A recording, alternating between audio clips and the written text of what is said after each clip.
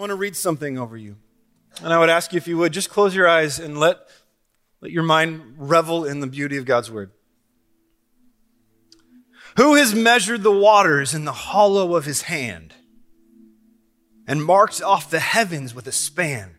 Who has enclosed the dust of the earth in a measure and weighed the mountains in scales and the hills in a balance?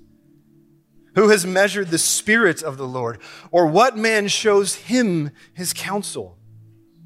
Whom did he consult? Who made him to understand? Who taught him the path of justice and taught him knowledge and showed him the way of understanding? To whom then will you liken God? Or what likeness compare with him? An idol? A craftsman casts it, and a goldsmith overlays it with gold and casts for it silver chains. He who is too impoverished for an offering chooses wood that will not rot, and he seeks out a skillful craftsman to set up an idol that will not move. Do you not know? Have you not heard? Has it not been told to you from the beginning? Have you not understood from the foundations of the earth? It is he who sits above the circle of the earth, and its inhabitants are like grasshoppers. It is he who stretches out the heavens like a curtain and spreads them like a tent to dwell in. To whom then will you compare me, that I should be like him, says the Holy One? Lift up your eyes on high and see. Who created these? Who brings out their host by number, calling them by name? By the greatness of his might, and because he is strong in power, not one is missing. Why do you say, O Jacob, and speak, O Israel, that my way is hidden from the Lord, and my right is disregarded by my God? Have you not known? Have you not heard? The Lord is the everlasting God, the creator of the ends of the earth. He does not faint or grow weary. His understanding is unsearchable. He gives power to the faint.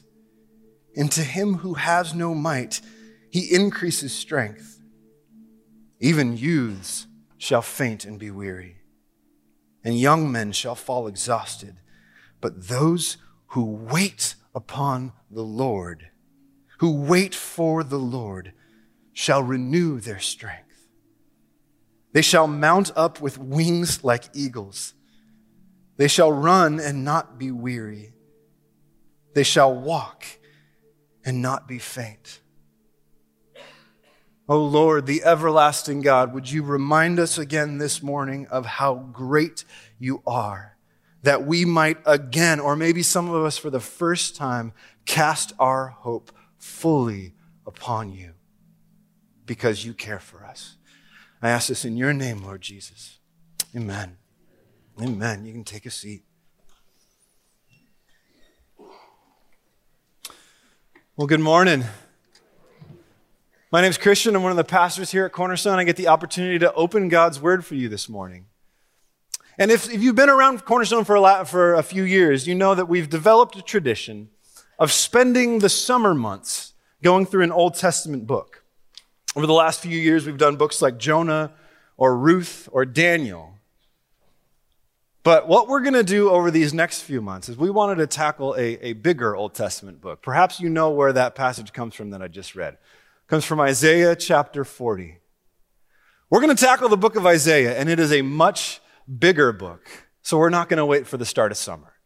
We're going to get started with that this morning. From what you heard in that, man, Isaiah, I would say, is the most beautiful and perhaps the most complex of the Old Testament prophets. It is a book that over and over again shows us a vision of God in his almighty, sovereign control of all things, that he is utterly unique and utterly dependable, and then repeatedly calls us to depend upon him, to trust him, because God always keeps his promises. And spoiler alert, many of those promises find their fulfillment in Jesus Christ. and in the events that we are getting ready to celebrate in the next few weeks, in his death and resurrection and ascension to the right hand of the Father. So what I want to do this morning is I'm actually going to try to accomplish two things this morning. I want to both set the stage for our summer series in the book of Isaiah that's going to begin right after Easter, but then also set the stage for our celebration of the events of the Passion Week, Palm Sunday and Good Friday and Easter Sunday. And I want to try to do both of those this morning. So if you will, picture this morning like we're all planning to go on a big, long backpacking journey hike. Some of you guys are dreading that I just said that. Some of you guys are going, I've been dying to do that. But either way, I've only been backpacking once or twice. But I know beforehand, you sit together and you go over the trail and you figure out on the map where you're going to go. And one of the most fun parts is you Google or you do a search for who's done it and posted pictures of it beforehand. So you see the beautiful vistas, you see the waterfalls and all the cool stuff you're going to go see. So you know why you want to sleep out of doors and not shower for an extended period of time, right? You know why it's worth it to go on this journey. And that's what I want to do this morning. We're going to read a lot more from the book of Isaiah this morning. As a matter of fact, in a few minutes, I'm going to have my wife come up and read so you're not just hearing from me. But before we do that, I think it's helpful to give you a couple, to map this out, to give you a couple of hooks to hang our understanding of the book of Isaiah on. Now, the book of Isaiah can pretty neatly be separated into two sections. Chapters 1 through 39 is kind of the first section, and chapters 40 through 66 is the second section. In that first section, chapters 1 through 39, it's largely addressing the people and the situations that were going on in Isaiah's day. In the very first verse of Isaiah, it says this. It says, "This is the vision of Isaiah the son of Amoz, which he saw concerning Judah and Jerusalem in the days of Uzziah, Jotham, Ahaz, and Hezekiah, kings of Judah." So we know he's talking to Judah, the southern kingdom of Israel, and we know that he's speaking from the time that King Uzziah was on the throne till King Hezekiah. And we can pretty much get some pretty good dates of that. We know that Uzziah died about 740, and we know that Hezekiah died about 690. So that means that Isaiah had about a 50-year prophetic ministry. And in these first 39 chapters, the majority of what Isaiah is saying has to do with stuff going on in that time period. The major theme of this first part of Isaiah is judgment. There's no way around that. As you read through this book, you find that there is a lot of anger that God has toward the people stemming from their disobedience of him.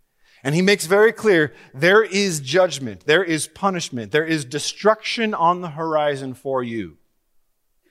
But even though there's such a heavy note of judgment, weaved through this first section are repeated calls for hope, that even though God will punish his people, he's not done with them. He will restore. So again, the first section, Isaiah's day, speaking to what's going on during his lifetime, judgment, but hope at the same time. When we move into chapter 40, there is a very decided shift in the tone and the focus of the book. Look at the way he starts out this second section. From calls upon calls of judgment, he says this: "Comfort, comfort my people, says your God. Speak tenderly to Jerusalem and cry to her that her warfare is ended, that her iniquity is pardoned, that she has received from the Lord's hand double for all her sins." From talking so much about judgment, now it's almost as though Isaiah is speaking to a group of people who've already received that judgment. They've already suffered the experience of the punishment that God said he would bring in the first half of the book. It's as though he's talking to a group of people, maybe even 200 years later, who've received the judgment of the first half of the book. And he's saying to them, now, all that stuff I said about hope, it's time for that. But along the way, there's still but if you rebel and turn away from the Lord again, there is still the warning of judgment for those who refuse to follow God. Now, it's a shift in tone, and it's almost like a time warp in the middle of the book, where Isaiah spends the first 39 chapters talking to the people of his day, and then all of a sudden, like that, he's talking to people 200 years into the future? And so this has led many scholars over the last 200 years to ask the question, could the same guy who wrote chapters 1 through 39 possibly have written 40 through 66. As a matter of fact, this has been a huge debate and controversy in the field of Old Testament studies, and it's probably more nerdy than is helpful to get into this morning. But I will just say this. There is no reason, their thought would be that maybe later scholars or later Jewish prophets read what Isaiah said in chapters 1 through 39 and went, well, shoot, let's just carry that logic on and apply it to new situations in our day. So it would be more a school or a group of authors that put this book together. And there's no reason to say that the Holy Spirit could not have guided multiple authors to put together this book in a way that is composite but unified, because that's what the Holy Spirit has done with the entire Bible. At the same time, though, if the Holy Spirit is able to do that, he is also just as able to use one man to speak both to the situation in his day and to what would come in the future. So some of you are familiar with this controversy or not. I just want you to know off the front end that as we go through the book of Isaiah, we will be teaching this as the work of one author, this same Isaiah, son of Amoz, who God used both to speak to what was coming in the near future and the farther future. And we'll see in the last 10 chapters of the book, the ultimate future, when the fullness of God's kingdom would come. So if you're someone here who you hold that there was probably more like multiple authors of the book of Isaiah, it's not like we're going to kick you out or anything, but just want you to know off the front end the perspective from which we're teaching the book. Now, as we go through this book over the next couple of months, there's 66 chapters, and we're going to spend about 20 weeks in this book, which means we're not going to be able to unleash God's truth one verse at a time. We're going to have to take larger chunks. And the way we're going to do it is we're going to kind of look at the major themes of the book and probably spend about 2 to 3 weeks at a time tracing those major themes. So if you will, it's going to be a bit of a collection of mini-series on the themes in the book of Isaiah. And I know it's early April, and I'm already talking about summer. And I know that come summertime, oftentimes we get all over the place. We're coming, we're going on trips. And sometimes that's actually a joyful thing, a part of summer, is that we can break up our normal rhythms and go on trips and visit family and things like that, which is a really cool thing. But I would just say this. I'm going to ask you to do 2 things as we begin this series. Number 1, I'm going to ask you this. Over the course of these next few months, if it's Sunday and you're in town and you're not sick, be here. Be a part of this with us. The book of Hebrews chapter 10 encourage us not to forsake meeting together regularly, as some are in the habit of doing, but to encourage one another more and more. So this is my encouragement to you. Don't forsake being together with us. We have the sermons posted within a couple of days on our website. So even if you are gone, you can stay caught up. There we go. Caught up. The other thing I want to encourage you to do is this. Commit to read through the book of Isaiah at least a couple of times over the course of this summer. There's 66 chapters, which means if you average 2 chapters a day, you'll get through it in about a month. If you average 3 chapters a day, you'll get through it in about 3 weeks. And in doing that, you will catch the broad, overarching, just majestic themes of this book. And you'll also be able to pick up on the main themes that we're hitting on as we go through this series. Does that make sense? So that's what we're going to be doing over the next couple of months. But I also mentioned that my hope this morning was to also set the stage for our celebration of the Passion Week, for Palm Sunday next Sunday, for Good Friday and Easter Sunday. So how does a book that was written back 700 years before the birth of Christ, 2,700 years from our time, how does that help us prepare for the celebration of Easter? I'm glad you asked. I'm glad I asked, at least. The book of Isaiah helps us celebrate the work of Jesus Christ in 2 very cool but very different ways in these 2 halves of the book.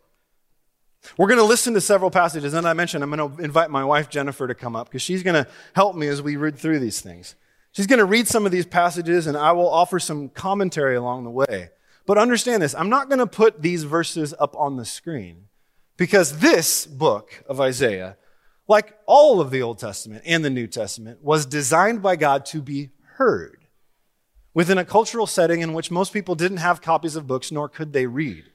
And so in that way, as we hear these passages together, I'm going to put the references up on the screen so that those of you who like to take notes can keep track of where we're going. But this is going to be an exercise for us in listening to God's word as we go through this. Now, thank you, Jen, for being here. Thanks. I'm glad to have you up here with me. Before we get into the first one, In the first half of this book, in chapters 1 through 39, as I mentioned, the main theme is judgment.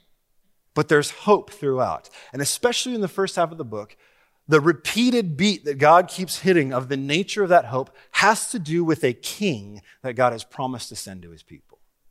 A king who won't just be another king in the long line of kings that they've had, but a different kind of king. The first place we hear about this promised future king is in Isaiah chapter 9, verses 6 and 7.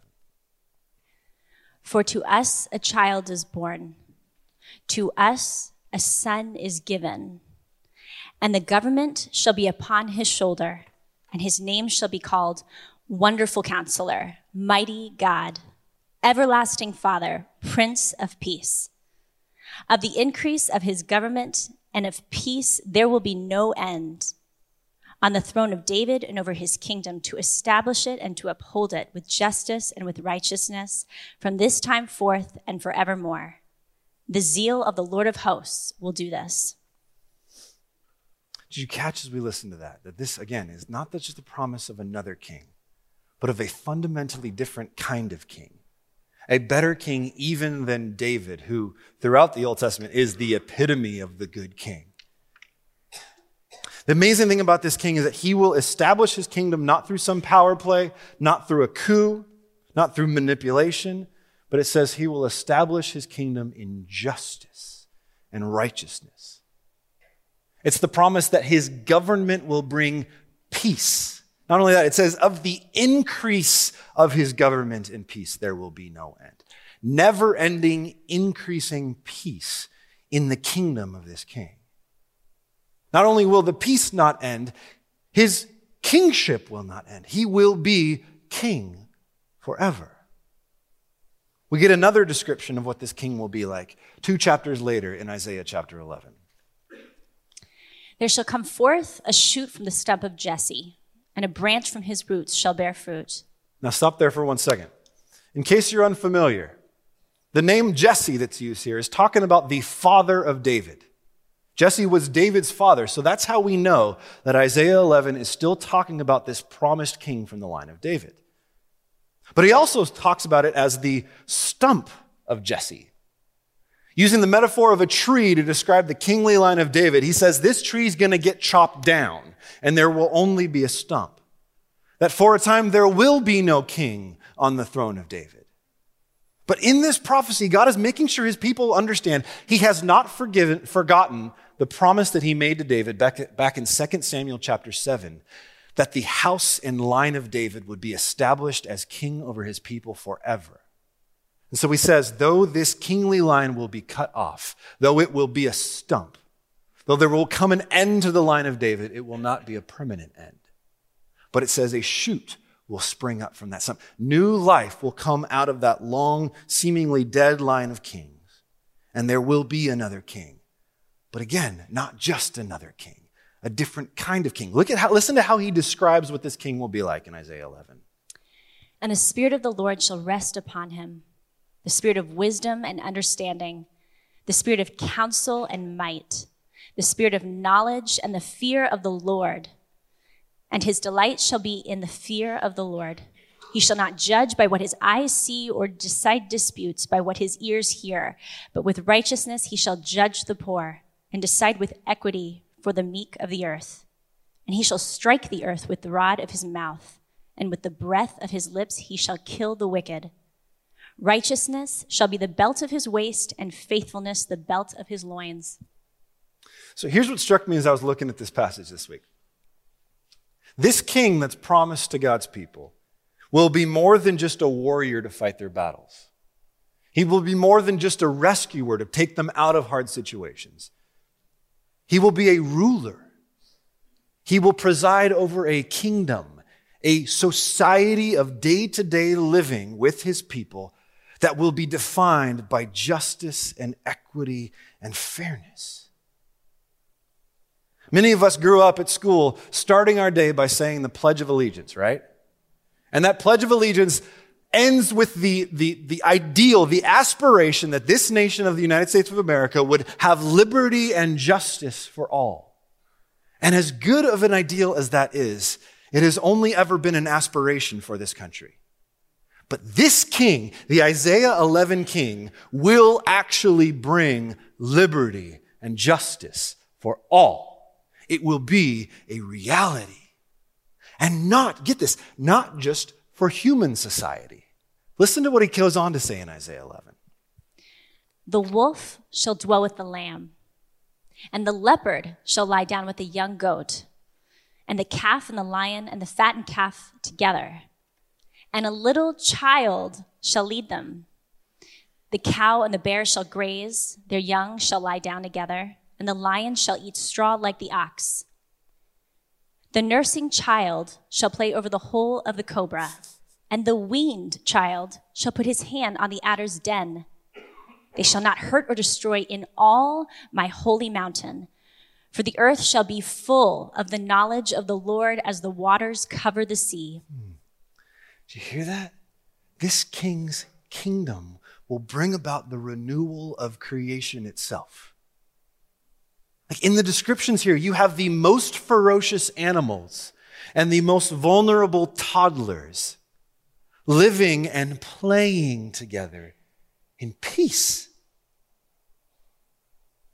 Like it's hard to even imagine that. But the thing is, when this king comes, we won't have to imagine it. It will be a reality. Now, in these two glorious promises of this king from the line of David in Isaiah 9 and 11, something strange happens when we move into the second half of the book, chapters 40 through 66. We don't hear anymore about this king from the line of David. Instead, we begin to hear about one who is called the servant of the Lord. And his role seems very different from what we just read about with the king in chapters 9 and 11. We first encounter this idea of the servant of the Lord in Isaiah chapter 41, referring to the nation of Israel as a whole. Listen to this. But you, Israel, my servant, Jacob, whom I have chosen, the offspring of Abraham, my friend, you whom I took from the ends of the earth and called from its farthest corners, saying to you, you are my servant. I have chosen you and not cast you off. Fear not, for I am with you. Be not dismayed, for I am your God. I will strengthen you. I will help you. I will hold you with my righteous hand. The next chapter in Isaiah 42, having identified Israel, the nation of Israel as his servant, God then speaks about the mission, the purpose for which he made Israel his servant. Listen to this. Behold, my servant, whom I uphold, my chosen, in whom my soul delights. I have put my spirit upon him. He will bring forth justice to the nations. He will not cry aloud or lift up his voice or make it heard in the street. A bruised reed he will not break, and a faintly burning wick he will not quench. He will faithfully bring forth justice. He will not grow faint or be discouraged till he has established justice in the earth, and the coastlands wait for his law. Thus says God, the Lord, who created the heavens and stretched them out, who spread out the earth and what comes from it, who gives breath to the people on it and spirit to those who walk in it. I am the Lord. I have called you in righteousness.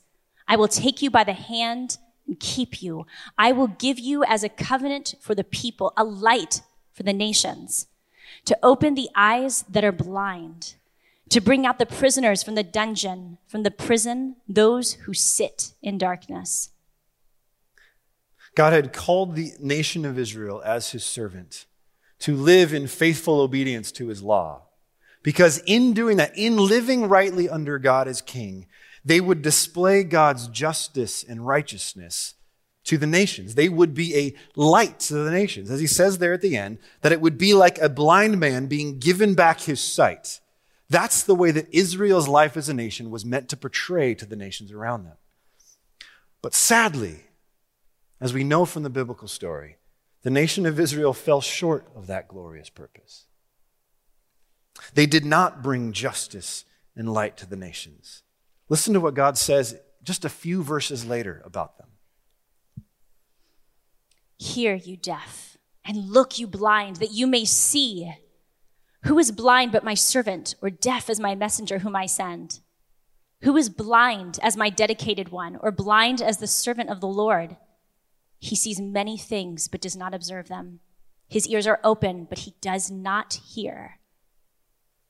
The Lord was pleased for his righteousness' sake to magnify his law and make it glorious. But this is a people plundered and looted. They are all of them trapped in holes and hidden in prisons. They have become plunder with none to rescue, spoil with none to say, restore. Who among you will give ear to this? Will attend and listen for the time to come? Who gave up Jacob to the looter and Israel to the plunderers? Was it not the Lord against whom we have sinned, in whose ways they would not walk, and whose laws they would not obey? So he poured on him the heat of his anger and the might of battle. It set him on fire all around, and he did not understand. It burned him up, but he did not take it to heart. Again, this verse repeats that Israel was supposed to give light to the nations. They were supposed to remove the blindness from the other nations, to bring them to see and know God through their life. But yet, what we see is that Israel proved to be just as blind as the nations, just as hardened in heart as the nations. Even when God punished them, it says at the end, they still did not take it to heart. So a few chapters later, God begins to speak differently about this servant. No longer in reference to the nation as a whole, but to a specific person, an individual man who would take up and take on the mission of Israel to be a light to the nations. The mission that Israel had failed to accomplish. Listen to this. Listen to me, O coastlands, and give attention, you peoples from afar. The Lord called me from the womb, from the body of my mother, he named my name. He made my mouth like a sharp sword. In the shadow of his hand, he hid me. He made me a polished arrow. In his quiver, he hid me away. And he said to me, you are my servant, Israel, in whom I will be glorified.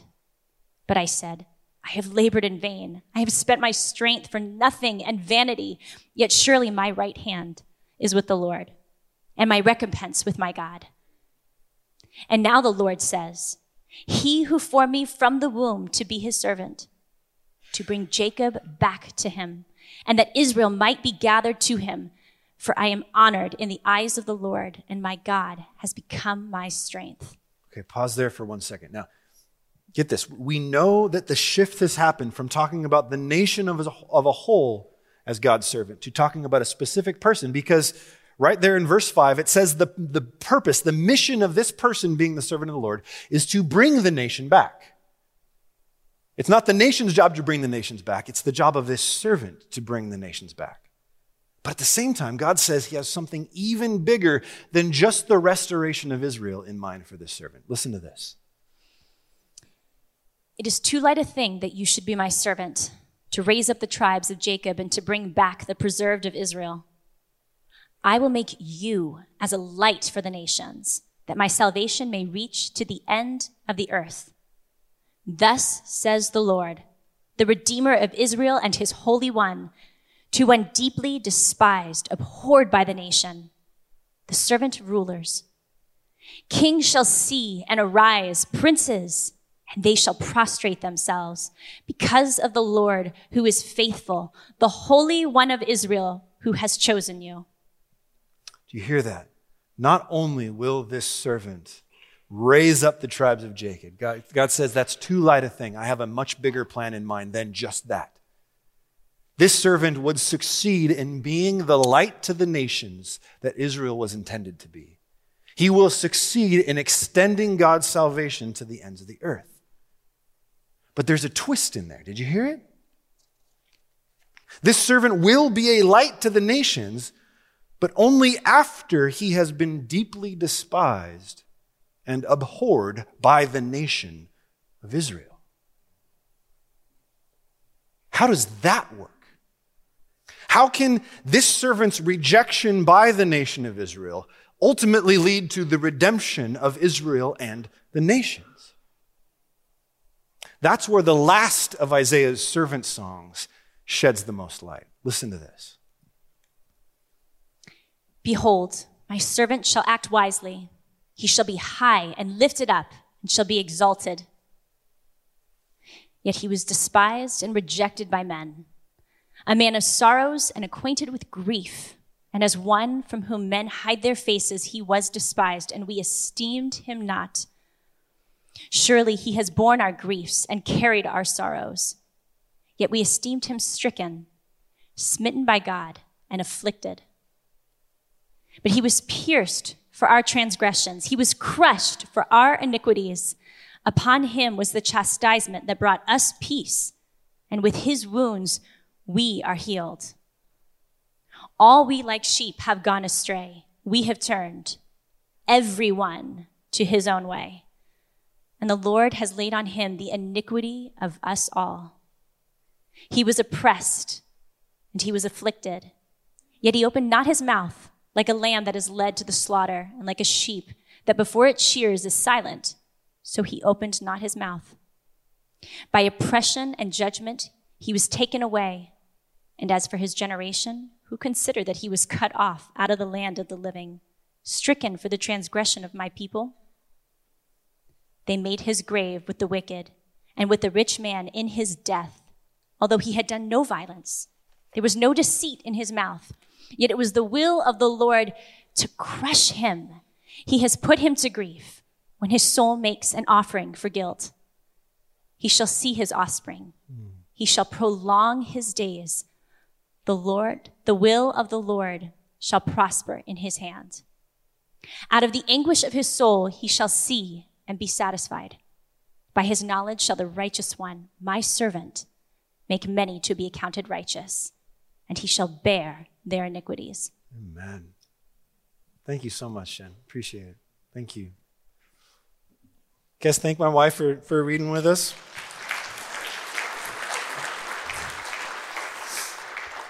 That last passage she read was probably familiar to many of you. You probably heard it and went, oh yeah, that's the Good Friday passage. That's the one that we read from Isaiah 53 that talks about how Jesus died to pay for our sins. And yes, it does. But get this. That passage, with all of its detail, was written 700 years, around 700 years before Jesus was born.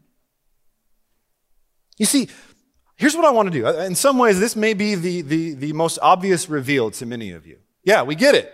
Jesus is the king from the line of David, and he's the suffering servant from Isaiah as well.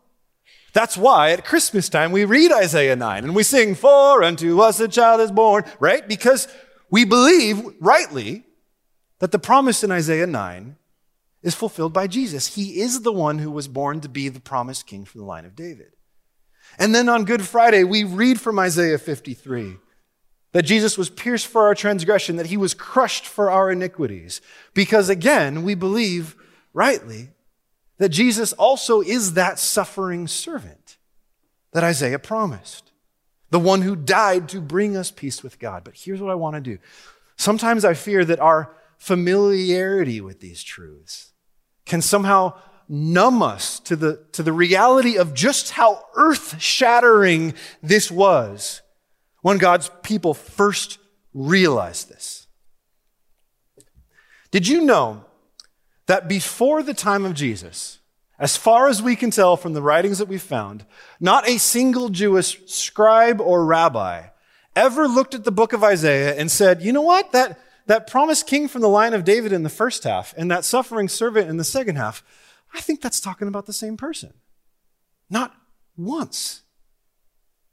It was just too outside the box of what they thought the Messiah would come and do. On the one hand, you have a king who brings justice to the world and a servant who suffers unjustly. How can that be talking about the same person? Even during Jesus' own ministry, even as he's healing and preaching and teaching and casting out demons, and his own disciples are confessing to him their belief that he is Israel's Messiah, that he is the promised king from the line of David. Jesus begins to tell them repeatedly, okay, you're right. but I'm going to suffer many things and be killed, and 3 days later I will rise again. And over again, even as Jesus is saying it clearly to them, it says they could not understand what he was saying. This was the squarest peg in the roundest hole. It just could not fit with what they thought the Messiah would come to do. Perhaps the scene that paints this most clearly for us is the one that Chris will walk us through next Sunday. The triumphal entry, Palm Sunday. When Jesus' followers are waving palm branches and putting their garments down on the road and welcoming and praising Jesus, welcoming him into the city of Jerusalem as a king. They're even shouting out, Hosanna! Oh, save us! Blessed is he who comes in the name of the Lord. Blessed even is the coming kingdom of our father David. In other words, they're saying, Jesus, we believe that you are the promised king from the line of David, from Isaiah 9 and 11. But what is Jesus doing while all that celebration is going on? In Luke, it tells us that he's weeping over the city. Luke 19, he says this, would that you, even you, had known on this day the things that make for peace. But now they are hidden from your eyes. Israel, God's servant, was still blind to the fact that Jesus, God's servant, was there, not to be welcomed as king, but ultimately to be abhorred and despised by the nation, just as Isaiah 49 said. So that the things that make for peace that Jesus is talking about is what Isaiah said in Isaiah 53, that through his chastisement, through his punishment, we might have peace. And understand this, no one saw this coming. No one saw that the promised king of Isaiah, the first part of Isaiah, and the suffering servant of the second part would be fulfilled in one and the same person. That mystery remained veiled and hidden until after Jesus rose from the dead. When Luke 24 says that Jesus opened his disciples' minds to understand the scriptures. And then it was like the end of one of those great mystery novels. You know, when everything is revealed and suddenly you realize that the clues were right there in plain sight all along and you never saw it. You know that feeling? One of my favorite movies growing up, it's like a defining movie of our generation, my generation anyways, is The Sandlot. Oh, I loved that movie. And seriously, weeks ago as I was starting to prepare for this, there was one scene that was in my mind. It's the scene when Scotty Smalls finally realizes that the ball that he swiped from his dad's office, that he thinks is just signed by some lady named Baby Ruth, is actually signed by the Sultan of Swat. The Colossus of Clout, the Great Bambino, the greatest baseball player that ever lived. And his classic scene where he puts his hands on his head and he goes, oh my gosh, you mean that's the same guy? That's what it was like for the apostles in that first generation. The promised king from the first part of Isaiah, the suffering servant from the second part. You mean that's the same guy? Jesus Christ, the one we followed, does both of those things? They never saw it coming, but it was right there the whole time. And finally, the great mystery of the gospel was revealed. That's why I titled this message, Jesus is the king who is also the servant. He is the servant who is also the king. This was foretold hundreds of years before in such stark detail. So here's what I would say to you. Over the next 2 Sundays, as we prepare to celebrate the Passion Week, I want to challenge you to strive for that sense of wonder and amazement at just how big Jesus is. Let's worship him for it. The book we just finished, 2 Corinthians, in chapter 1, verse 20, Paul makes the statement that is so much bigger than we think. He says that all the promises of God find their yes in Jesus, even the ones that seem completely incompatible with each other, like the king and the servant of Isaiah. This is why Jesus is so utterly unique. This is why There is no other way to peace with God than through him. As we carry this message of hope in Jesus, we need to be gracious and respectful, but we can never cave on the exclusivity of Jesus Christ. That he alone is the Savior. He alone is the only hope for rescue from sin and death. That he is the only hope for lasting peace and justice and renewal in our world. Now, understand this. Jesus has already fulfilled, as we look at these two promises of the king and the servant, Jesus has already fulfilled most of what was prophesied about the servant, especially through his death and resurrection. That's why Good Friday and Easter are such gigantic deals for those of us that follow Jesus. And while we know from the New Testament that after being raised from the dead, Jesus ascended to the right hand of the Father and has already been enthroned as King of Kings and Lord of Lords, yet we know that we have not yet seen or experienced the fullness of that kingdom. But one day we will. As we prepare to celebrate Passion Week, as a church, remember this. As followers of Jesus, we always celebrate by looking back and by looking forward. We celebrate by looking back at all that Jesus has already done for us. And at the same time, we celebrate in joyous anticipation of all that is yet to come. Our King is coming again. He will bring that lasting peace that was promised.